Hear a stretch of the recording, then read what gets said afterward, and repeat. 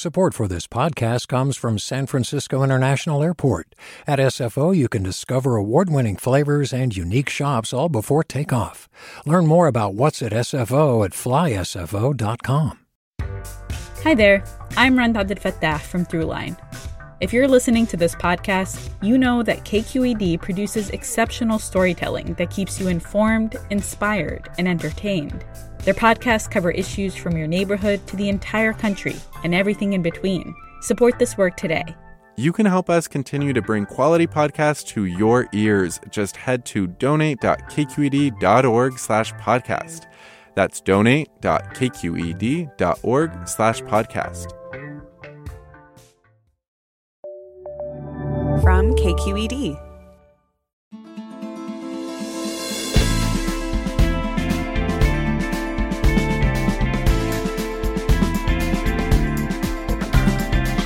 From KQED in San Francisco, I'm Alexis Madrigal. Lydia Kiesling's new novel, Mobility, tracks Bunny Glenn, a liberal State Department official's kid who ends up in marketing for the oil and gas industry, as she finds her way from post-Soviet boy-crazy teendom to climate catastrophe grandparenting. It's a brilliant book, clear-eyed, tender-hearted, and driven by the pain of adulting in a morally compromised world. We'll talk with Kiesling about the ethical trade-offs that her character makes, which just might sound familiar to some people here in our uber-expensive region. But first, you may have heard former President Trump was indicted. Again, we'll check in with Scott Shafer about the latest. That's all coming up next, right after this news.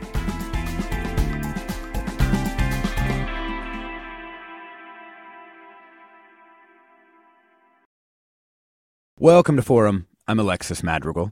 Former President Donald Trump has been indicted on 4 counts related to his efforts to overturn the 2020 election.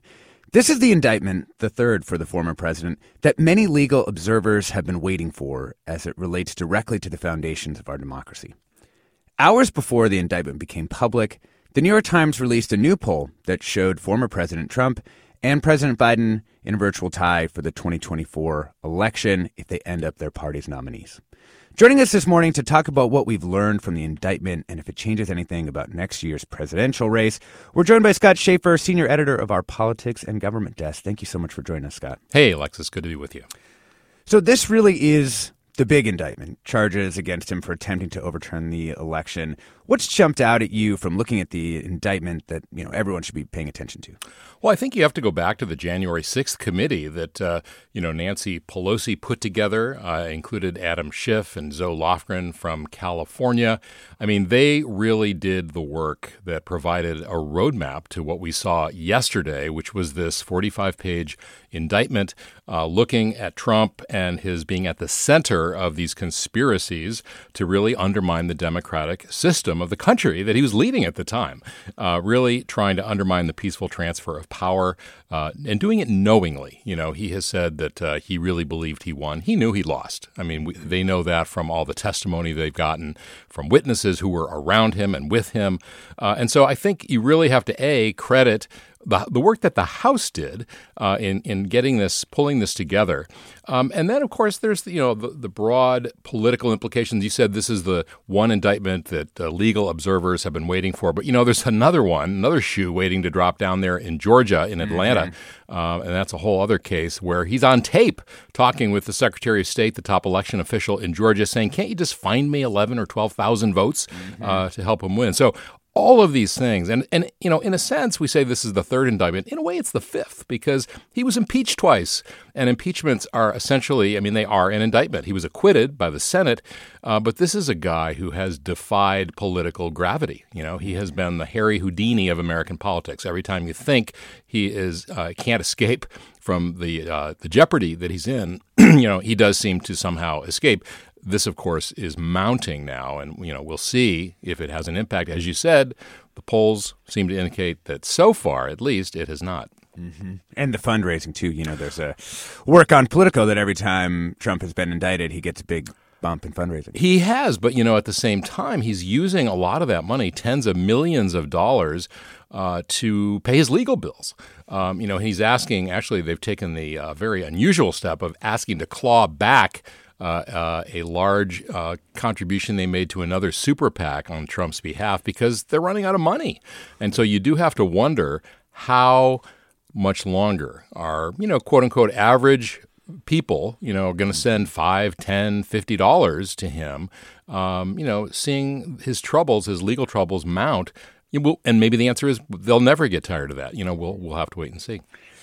We'll return to the politics in just a second, but to your point that the House did a lot of work, as did many reporters, across the country, to bring all of these things to light. When you're going through this indictment, at least when I was going through it, I was kind of looking for, are there new pieces of information? Are there new bombshells to add to the series of bombshells we've had over time? This really felt more like a methodical assemblage of facts than it was, filled with new revelations. Do you think that's fair? I do. I do think that's fair. I mean, there are also 6 co-conspirators who are not named, although it's pretty clear who most of them are, including John Eastman, the former dean of the Chapman Law School. But you're right. I mean, this, I think the special prosecutor, Jack Smith, has really put this on a fast track. And so he is trying, I think, to get this trial underway and completed before the 2024 election, which is fueling some of the criticism from Republicans, including members of the House like Kevin McCarthy, who say this is just weaponizing the Department of Justice. But yes, I think that he has assembled this a very tight case and a limited case based on the facts that he was able to gather on his own with his investigators as well as the House, and then get this thing moving. You mentioned John Eastman, former law professor, former guest on this very show, and you've been following him closely for a long time. What do you think we might learn about his role? Well, I think it's pretty well known. I mean, he was there. If you look at January 6th, the video clips, he was standing there behind Rudy Giuliani just moments before people marched to the Capitol. He concocted this crazy idea that Mike Pence, the vice president, could invalidate the election results and really embrace fake electors from other states. This is a cockamamie idea, a legal idea. He's under threat of losing his law license in California because of the unethical things that he did in his role here, trying to undermine the results and the peaceful transfer of power. So he has long since been basically fired from Chapman. But back to this fundraising, he has raised hundreds of thousands of dollars from Trump supporters to help him pay for his legal fees. So I think what this says is, if you look at the people time and time again, going back really decades, people who become part of Trump's inner circle, whether they are high-level people like Rudy Giuliani or low-level people like the tech guy who, manages the videotapes at Mar-a-Lago, they get sucked into this vortex of legal troubles that ends up in some cases ruining their lives and draining whatever savings they have. Yeah. KQED's Brian Watt, one of our esteemed colleagues here, spoke to California Congressman Adam Schiff this morning, and he asked him about whether Trump supporters cared about whether he committed crimes. There's not much that can be done about that segment of the public opinion. For those who, have such devotion to him, they don't care if he's a convicted felon. They don't care if he's committed serious crimes. There's going to be no changing their attitudes. But I think for the majority of Americans, they don't want someone who's a felon occupying the White House, let alone someone whose felony involved trying to stop the peaceful transfer of power. So, Scott, what do you think? I mean, this doesn't seem likely based on past evidence to shake a lot of his core supporters. But what about the other people who, for one reason or another, have remained somewhat undecided? Yeah, I think there's a lot of ripples from that, Alexis. First of all, I think you've got independent voters who have now turned against Trump, not in a huge way. That poll you alluded to, he's the New York Times this week, it's still basically tied in a head-to-head matchup with Biden. But you do see slippage among independent voters who often are the key in some of these swing states to winning the state and the electoral votes, the electoral college votes. So I do think you're seeing some of that. I do think you're seeing more Republicans who support Donald Trump saying, you know what, we need to move on because he's just taking on too much water. But, at the same time, in that same New York Times poll, in a head-to-head matchup against Ron DeSantis, the governor of Florida, Trump gets 22% of Republican voters who think he committed serious crimes.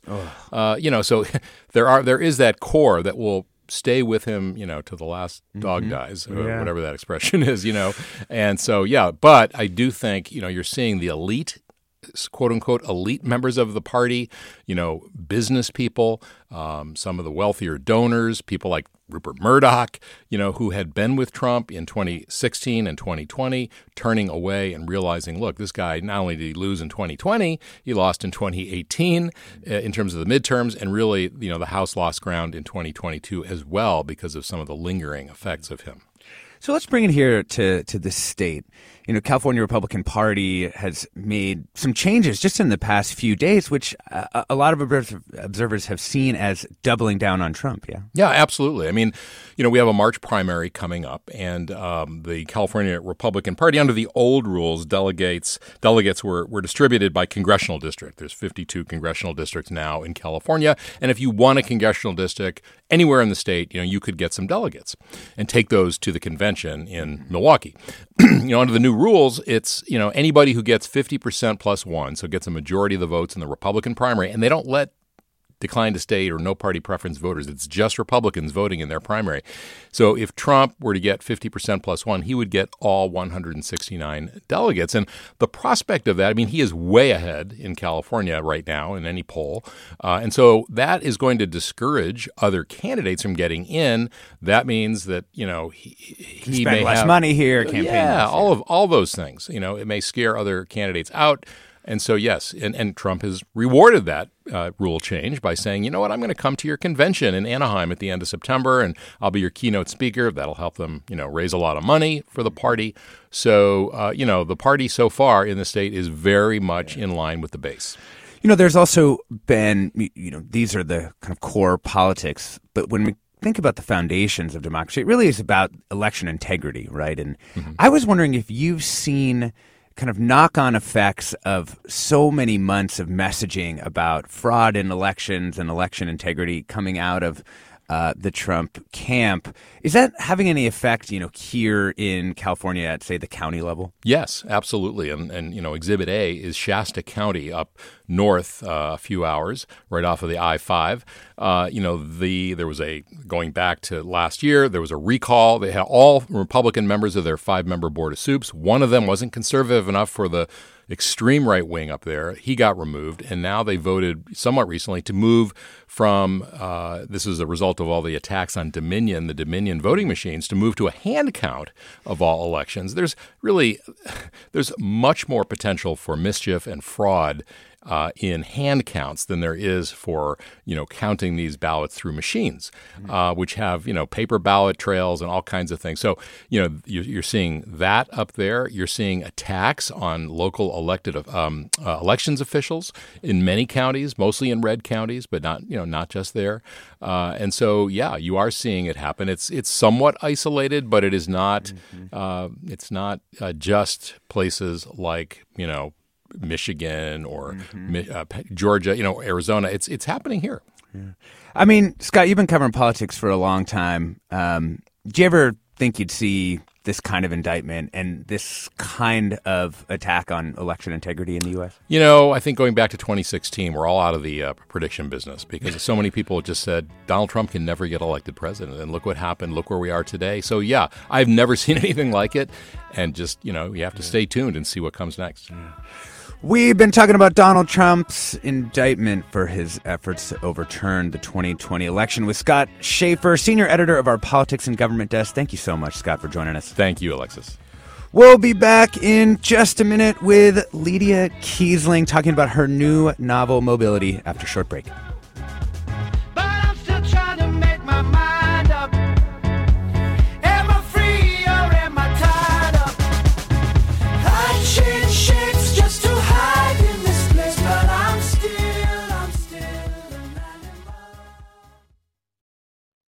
Support for Forum comes from San Francisco Opera. Set 10 years after a school shooting, the critically acclaimed opera Innocence takes us into a complex emotional journey where our understanding of innocence and guilt is constantly upended. Kaya Sariaho's ethereal score collapses the past into the present as a community of survivors grapple with how to move forward. Don't miss the highly anticipated American premiere of Innocence, June 1st through 21st. Learn more at sfopera.com. We've all got those parts of our house where the internet just won't go. Well, if you had wall-to-wall Wi-Fi from Xfinity, you could worry less about dead spots. Because with wall-to-wall Wi-Fi from Xfinity, you get fast speeds, reliable connection in every room, and power for all of your devices, even when everyone's online. That's wall-to-wall Wi-Fi only with Xfinity. Restrictions apply, not available in all areas. Actual speeds vary. Welcome back to Forum. I'm Alexis Madrigal. All right, let's get this out of the way early. This book we're going to talk about this morning is one of the best novels that I've read in the past decade. Bunny Glenn, Lydia Kiesling's main character, is just one of those literary creations who stays with you. It helps perhaps that I share a geriatric millennial generational affiliation and also a set of references with Bunny that were painfully perfectly chosen, like Mike Snow song Animal. Recalling some of the female anti-heroes of recent times and maybe even some of the cringe comedy of a Bridget Jones, Bunny Glenn is silly but not stupid, as her brother's partner notes. Really, she's wildly attuned to the pressures that are encircling her, and she responds with her mind and her body to the hyper-objects of masculinity and global fossil fuel extraction, though perhaps not as she or we readers would like her to respond. I'm so delighted Lydia joins us this morning. She's the author of Golden State and now Mobility, the first book from the new Crooked Media imprint of Zando Books. Welcome, Lydia. Hello, Alexis. Thank you so much for having me. And wow, can you introduce me at all public appearances from now on? I'm coming to all of them.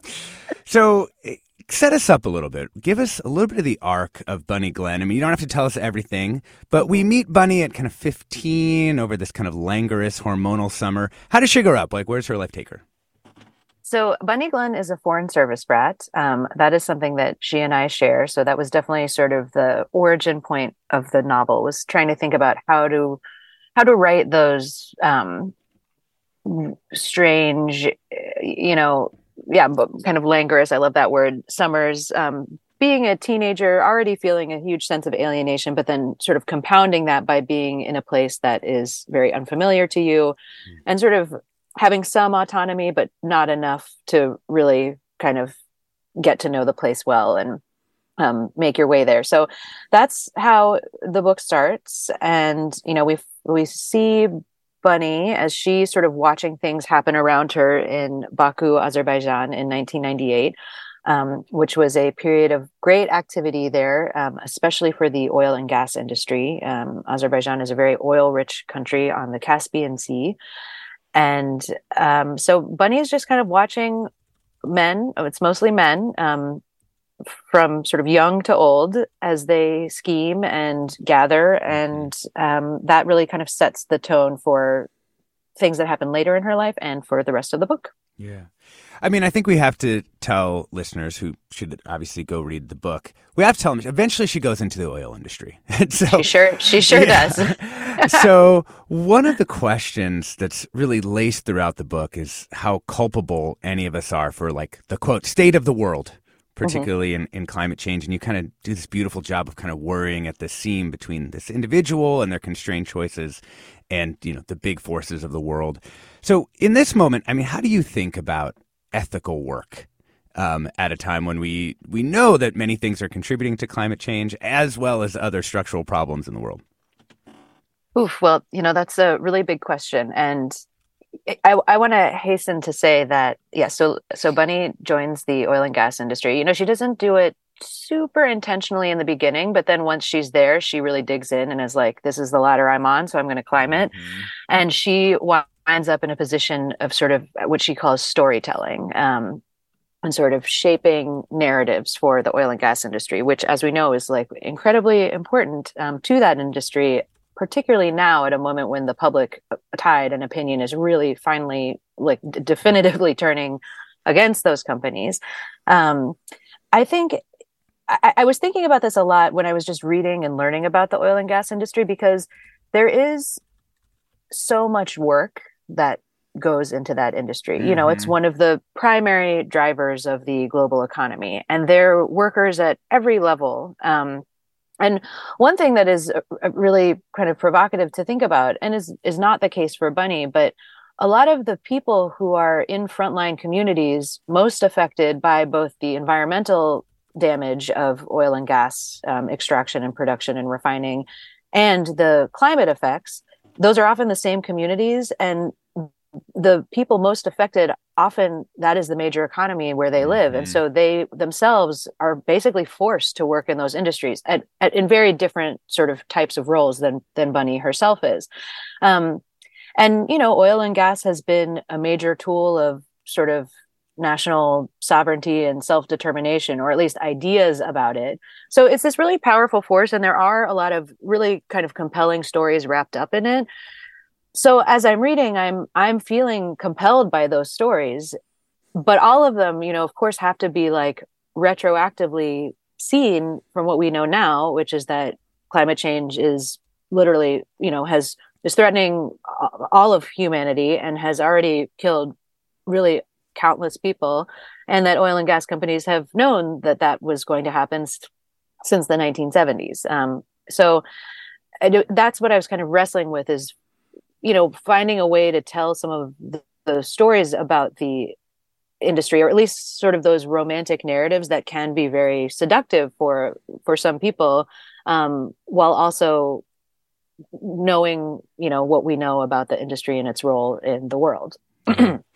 We're talking with writer Lydia Kiesling about her new novel, Mobility, and the kind of ethical compromises that people make in the everyday. We want to hear from you. I mean, are we what we do? Does your work conflict with your ethics in some way? What kind of compromises have you made just to kind of survive? You can give us a call. The number is 866-733-6786. That's 866-733-6786. The email is forum@kqed.org. You can find us Twitter, Instagram, Threads. We're KQED Forum. So you mentioned, some of the frontline communities. I imagine you might be thinking of like Port Arthur or some of these other refinery places in these various sacrifice zones. And there's a kind of particular geography to that oil world that people, in this area may be less familiar with. Like in tech, people know like Taiwan and certain parts of China, maybe particular parts of India because of how they're connected to Silicon Valley. Maybe you can tell us a little bit about the kind of oil landscape as it, developed over time. Wow, that is a huge question. That's like my worst nightmare. That it's like someone asking me to explain like what is the economy. It could be the oil landscape as reflected in the wonderful new novel Mobility by Lydia Kiesling. That would be fun. Yeah. Let's do it that way. So one of the major narrative challenges, and again, I'm going to use that word seduction. It sort of like comes up a lot in how I think about this, of the oil and gas complex is, for novelists especially, is its vast size. So I was thinking about the region of the Caucasus because my family was posted to Yerevan, Armenia, from 1997 to 1999. So I spent some time there. And Armenia, unlike Azerbaijan, does not have immense oil wealth. So that is a fundamental difference. And I was really thinking about what those, about those differences. And as I'm reading about the region and this sort of scramble for oil rights that happened in the 90s, I'm also learning just about the global oil landscape, because there's oil and gas in every corner of the globe, or at least sort of it's distributed around the globe, let's say. And reading about those the struggles that have characterized every place that has oil and gas, really, large scale human dramas and tragedies. It's, for a novelist, you're like, oh my gosh, there are all these stories. Wow. How do you talk about this? How do you think about this? And then it becomes completely overwhelming. And I really was floundering with the story for a while because I was sort of like, I'm going to connect it all. I'm going to talk about all the places, because you can, just thinking about, for example, like Saudi Aramco, that's, one like 1,000,000-page novel. Right. And actually there is Nigeria. One of Nigeria. And, one of the great like petro novels is Cities of Salt by Abdulrahman Munif. And that is, sort of a fictionalized account of Saudi Aramco. But so in any case, it's completely overwhelming when you try to really think about all the places. So I kind of took it back. I had, scaled it down, and I talked about Azerbaijan, because that was a prime sort, and I think it was a prime and sort of underreported, or at least like in I think in America, we have a sense of certain countries as being like oil countries, but I'm not sure that a lot of Americans who aren't in the oil and gas industry are really necessarily thinking about Central Asia. Yeah. Yeah. So but it was a really important spot geopolitically in the 90s. And there was a lot of scheming that I read about, especially in a really great book called The Oil and the Glory by Steve Levine, about how basically primarily BP and Chevron, but, a lot of also like individual players were really fighting for these oil contracts. And then at the same time, my dad, his family is from Houston, Texas, and I have really not spent time there, but I, have been thinking about it the older I get, because there are some like kind of oil connections in that side of the family. And so even though, there isn't necessarily like a very tidy line between, Southeast Texas or Houston and Azerbaijan, there is, just in the sense that oil and gas kind of is flowing through the world and will link up at some point. So those were the regions that I focused on. Once you know a place like Baku or, Azerbaijan, one of these places that is kind of important in some global map, but that other people have no idea what it is, Mm-hmm. Do you feel like that secret knowledge starts to become kind of its own motivator? It seems like that for Bunny at times, that she has come to understand, how the real world works, what the hard questions really are, and making hard decisions relative to, say, her brother, who kind of taps out teaching English in Europe. Mm-hmm. Wow, that's what I'm sure Bunny would be very gratified by that, by that comparison. So I think Bunny is someone who is comparing herself to her family members a lot unfavorably, because, when her father is in the Foreign Service, and as any, I think, Foreign Service brat knows, that is a completely like totalizing career. So it is, if someone in your family is in the Foreign Service, that dictates where you live, how you live. It necessitates a lot of moving, a lot of logistics. So, that's one sort of model that Bunny has in her life. Her older brother seems to be kind of setting himself up to go in a similar direction. He joins the Peace Corps. He goes to, an elite college. He goes into the Peace Corps after. And then Bunny's mom had a career as a flight attendant, which is an incredibly demanding career. And she was working in sort of the golden age of air travel, but gave that career up in order to sort of support her husband's Foreign Service career and raise kids. So those are sort of the examples that Bunny has around her. And I think Bunny feels a lot of insecurity, especially in her, early to mid 20s, as she's out of college, she's an English major. She realizes she has no marketable skills in, the economy and market in which she finds herself, which is, I think, something that many humanities majors, although, they're now saying like humanities majors actually have an advantage We're back in the workplace. but, I remember looking for a job in 2009, obviously a memorable time in the global economy. And I'm just like applying to job after job saying, I'm attaching my resume, like, thank you for your consideration. And there's just so little that I felt, you just think about your education and you're like, wow, my education has on the surface nothing to do with what the employment opportunities You're are. like, it's strange that the 18th century British novel has not made me more attractive to, the global capitalism. It's a weird thing. Yes.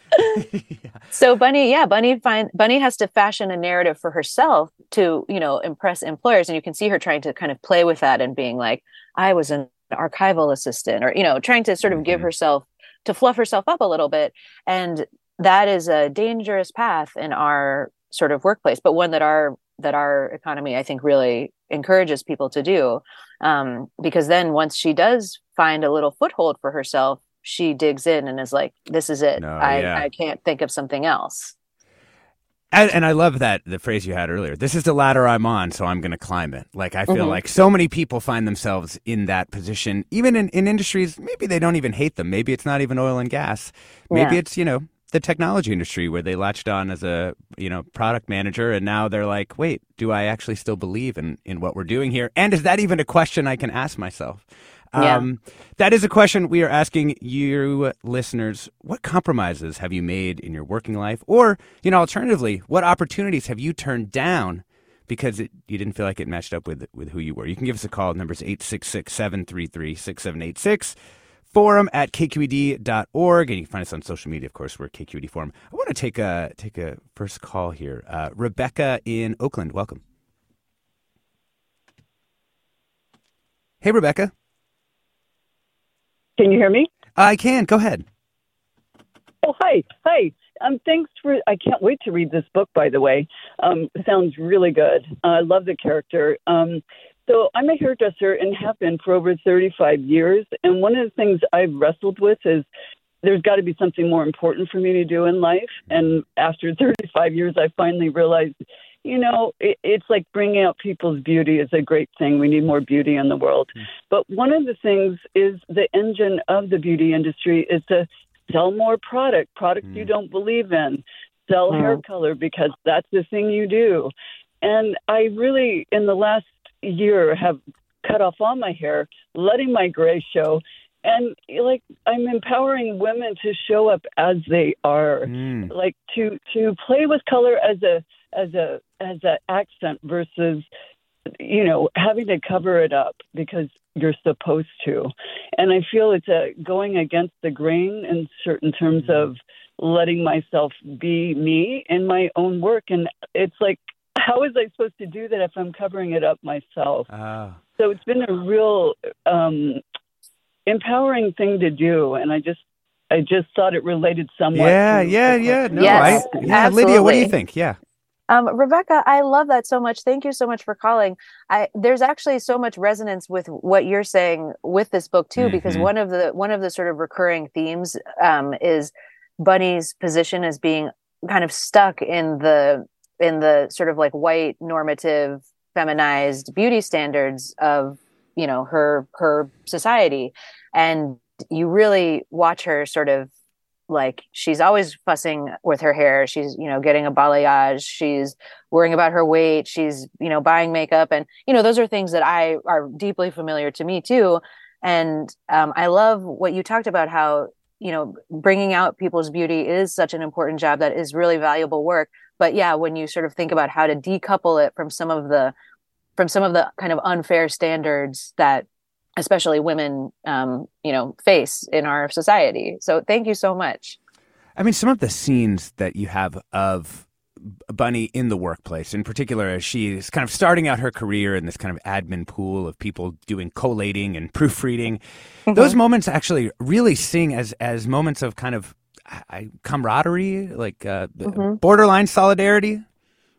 Yes, the admin pool. And you know what? I got to shout out the admin pool of a mid-sized family engineering I was about to say, you had to have been in that pool. All right, good. In Monroeville, Pennsylvania, circa 2009. Yes, when I was in that period of like, I'm taking the liberty of attaching my resume, I finally got a job as a temp admin assistant. It was temp to permanent. It was an engineering company that mostly did like dams. It was not oil and gas, but sort of like hydro stuff. I mean, I had no idea. I don't know what it did. And yeah, I was proofing things, formatting things. I knew everything about Microsoft Word, and I learned from the greats which were the exclusively women of all ages in that admin pool. And I really think about that a lot, actually. The sort of the brittle camaraderie that we established in that environment. We're talking with writer Lydia Kiesling about her new novel, Mobility. She's also the author of Golden State, which we're going to talk a little bit after the break. I'm Alexis Madrigal. Stay tuned for more.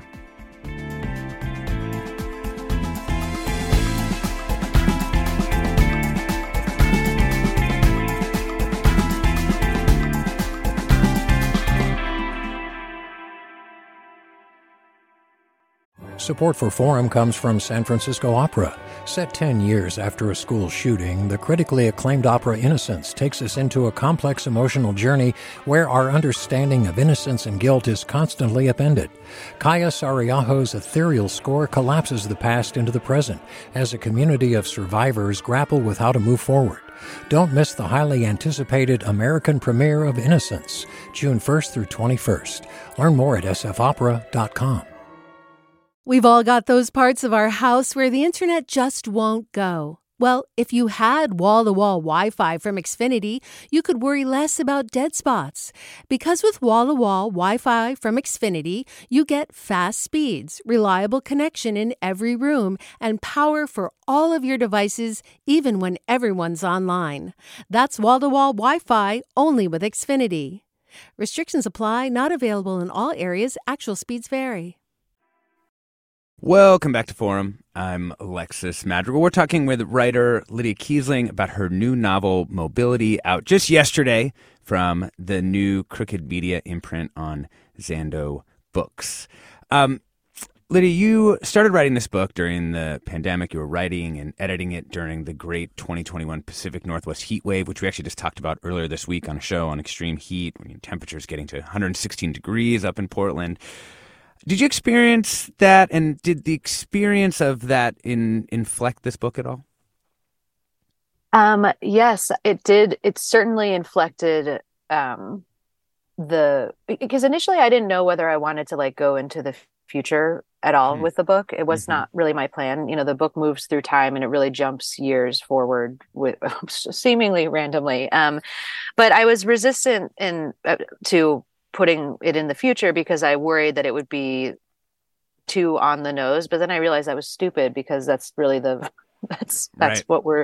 is the reason that we need to fight now.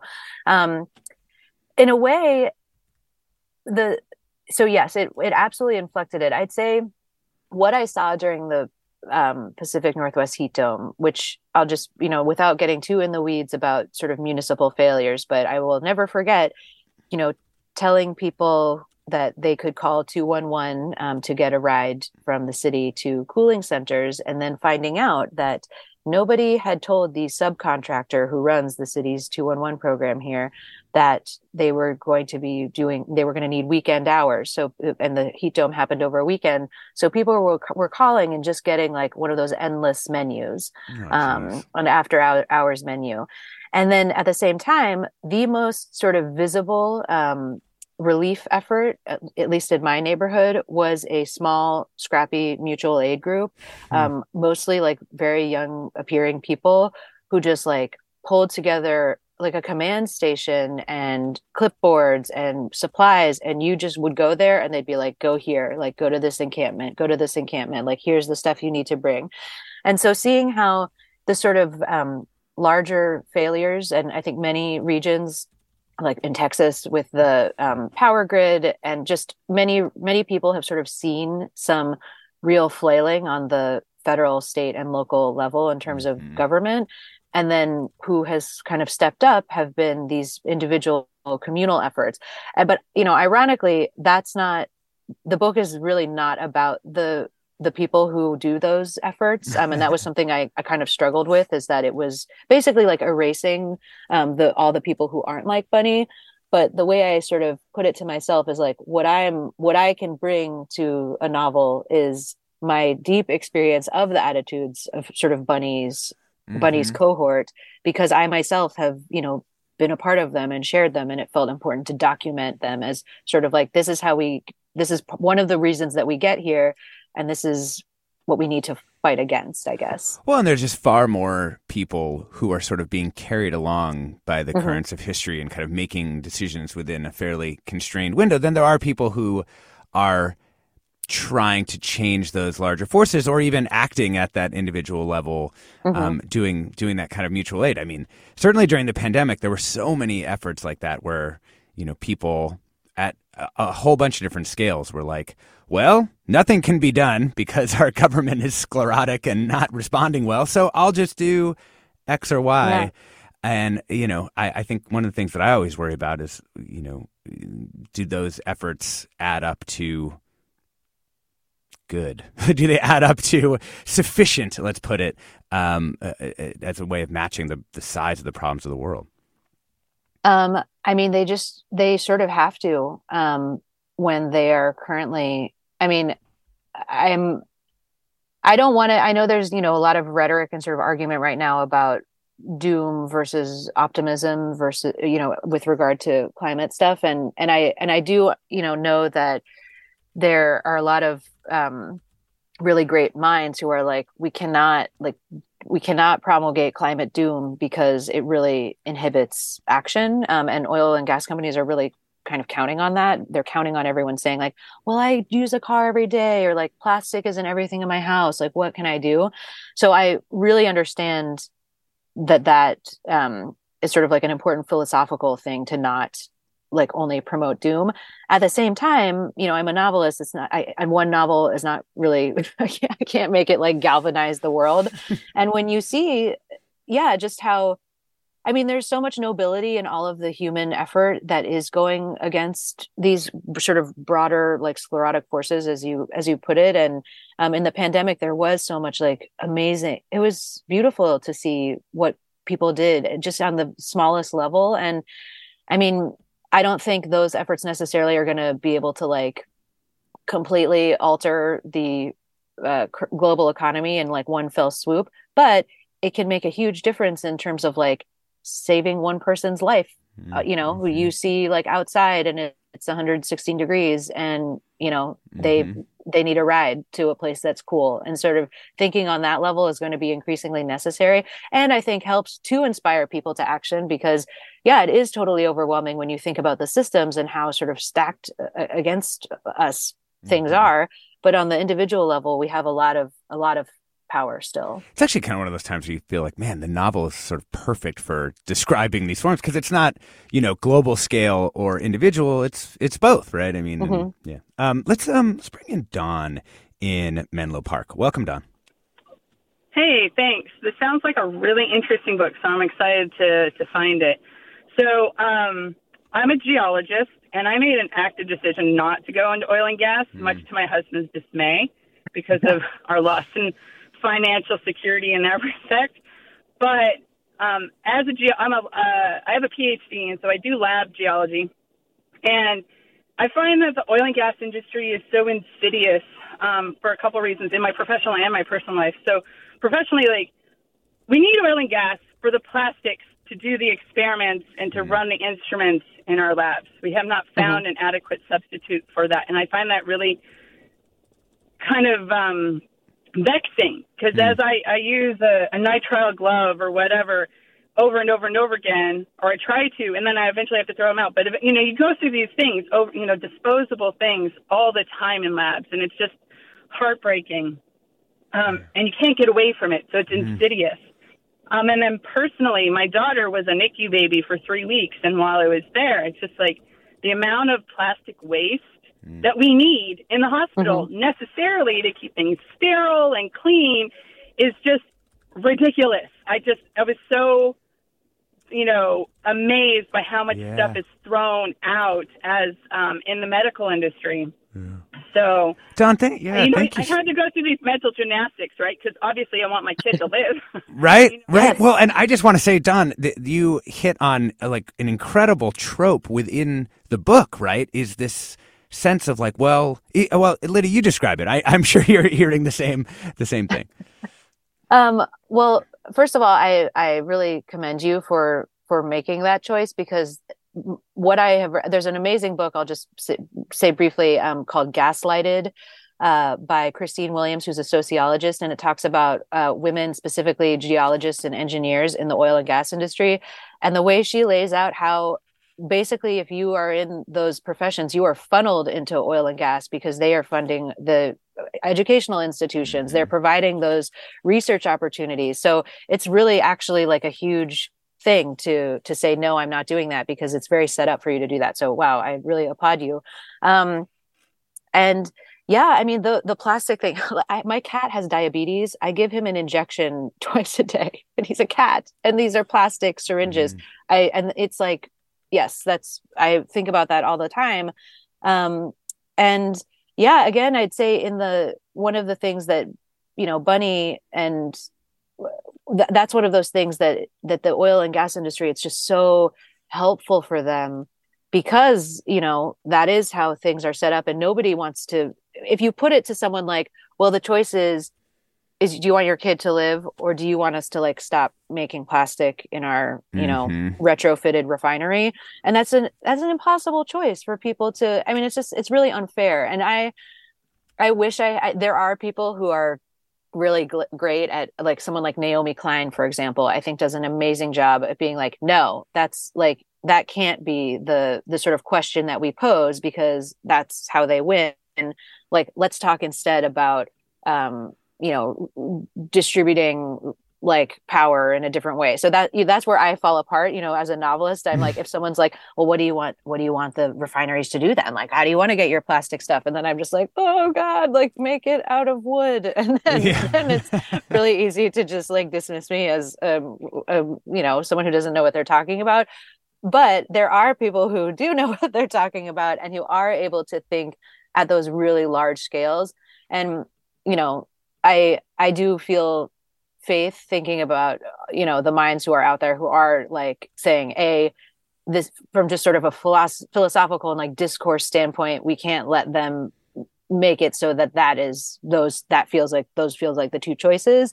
And then also like, here's how we create an energy industry that like doesn't result in this extreme waste and this extreme harm. Mm-hmm. It's interesting.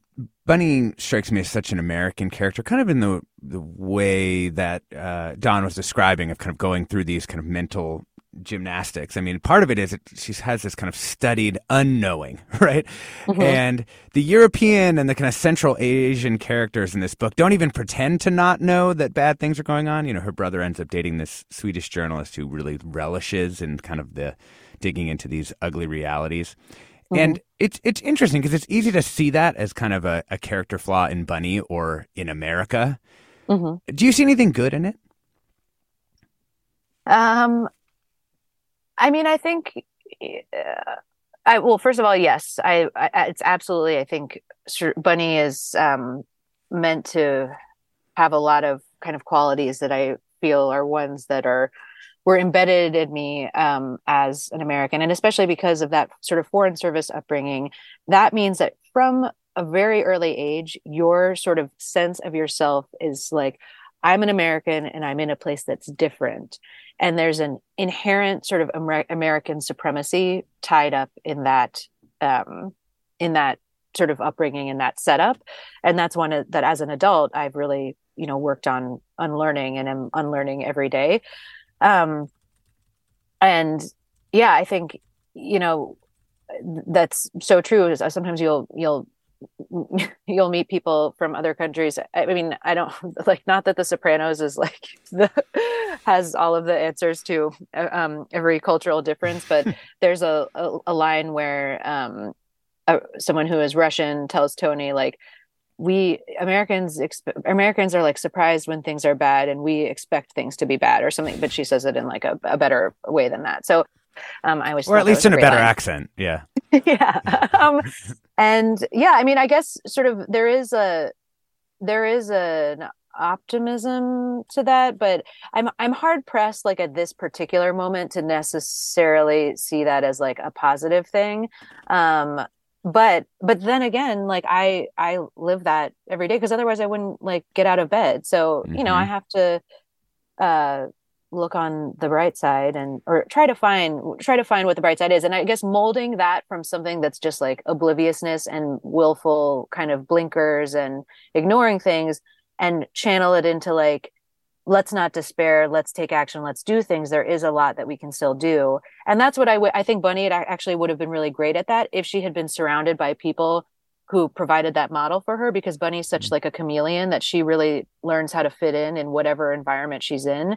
And that is, I think, to her detriment, because if she were around people, who were like, no, let's face what's going on, like, let's do this, and that was her social circle, I think she could have brought a lot of, positive energy and action. But because she's always drawn to rooms full of like old men who are scheming, she ends up being part of their hierarchy. And that's, she's never gonna like win at their game, I would say. Yeah. Let's bring in Luke in Katati. Welcome, Luke. Hi there. Hey, I wanted to know if the guest had ever saw the clips of Barack Obama talking to a gala in Houston in 2018. I have not. Bragging about making the United States the number one exporter of fossil fuels. I surely believe that those clips are out there. That would not surprise me at all. But no, I haven't seen them. Well, and I think an interesting point about that you're making, Luke, is, I think in Bunny's world, Obama is a signal of kind of like progressive liberal politics, and yet those progressive liberal politics also fit very well with the expansion of fossil fuel production in the United States at that time. Yeah. Absolutely. And that's another reason that it's so, that's what talking about those sort of like those choices that it feels like it's really easy to be like, well, do you want electricity? Like, do you want to be able to get to work? Do you want people to have jobs? And that those are so useful for the oil and gas industry, because when you think about it, especially when you use language like energy and you talk about sort of like a standard of living that is Americans have been really good at sort of inextricably tying together standard of living with oil and gas. So yeah, I mean, thinking about it on those terms, of course, like for politicians, that was what they would, it's in their interest to do that, to say, yes, we want cheap, plentiful energy for everyone. We want jobs for everyone. We want, a 4-bedroom, 3-bathroom house for everyone.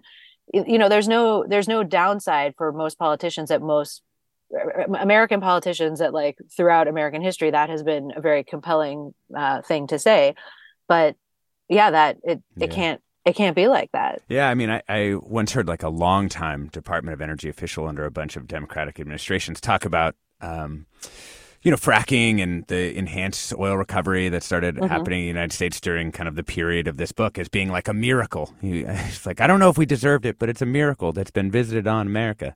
Yeah. Which, I think that one of the fascinating things about having the book go into the future is all of those kinds of statements and decisions will be reevaluated. Yeah. Oh, yes. I mean, they are. Yeah. It's happening kind of in real time. I think the problem is that oil and gas companies they see the future arguably better than a lot of us do. They have more opportunities to see the future. And so they're already changing now. Like, it is amazing to go to the website of any oil and gas company. And like, you would think that they're a company that makes like ceiling fans. I mean, they're so like, we're the green revolution, we're powering the energy transition, like we're going to beat climate change together. And so I think there are a lot of writers and thinkers who have talked about kind of the lack of accountability, and I do, it's like you need to have an archive of these things, because otherwise it is so easy for them to say, oh, we actually discovered climate change, like we're the ones who figured it out, so like you're welcome, everybody. And that is what they're already sort of they're positioning themselves to do that as we speak. Yeah. One listener comments, as a buyer for Whole Foods Market, we're still adjusting to being bought out by Amazon, plus our payroll is handled by Wells Fargo. I don't support either of these companies personally, but support the original mission of Whole Foods Market. I remain while feeling these ethical concerns. Sure, a lot of people can relate to that. We have been talking with the writer Lydia Kiesling about her new novel, Mobility. It's one of the best that I've read this decade. You can get your copy at an independent bookstore near you, Green Apple Books on the Park. You're going to be there at 7 p.m. tomorrow, right, Lydia? That's right. I can't wait. Yeah. And also City Lights Books on September 12th. Lydia, thank you so much for joining us. It was truly my pleasure. Thank you so much for giving your time to this book. Oh, yeah. It's so good. Thank you again. And everyone else, stay tuned for another hour of Forum Ahead with Mina Kim.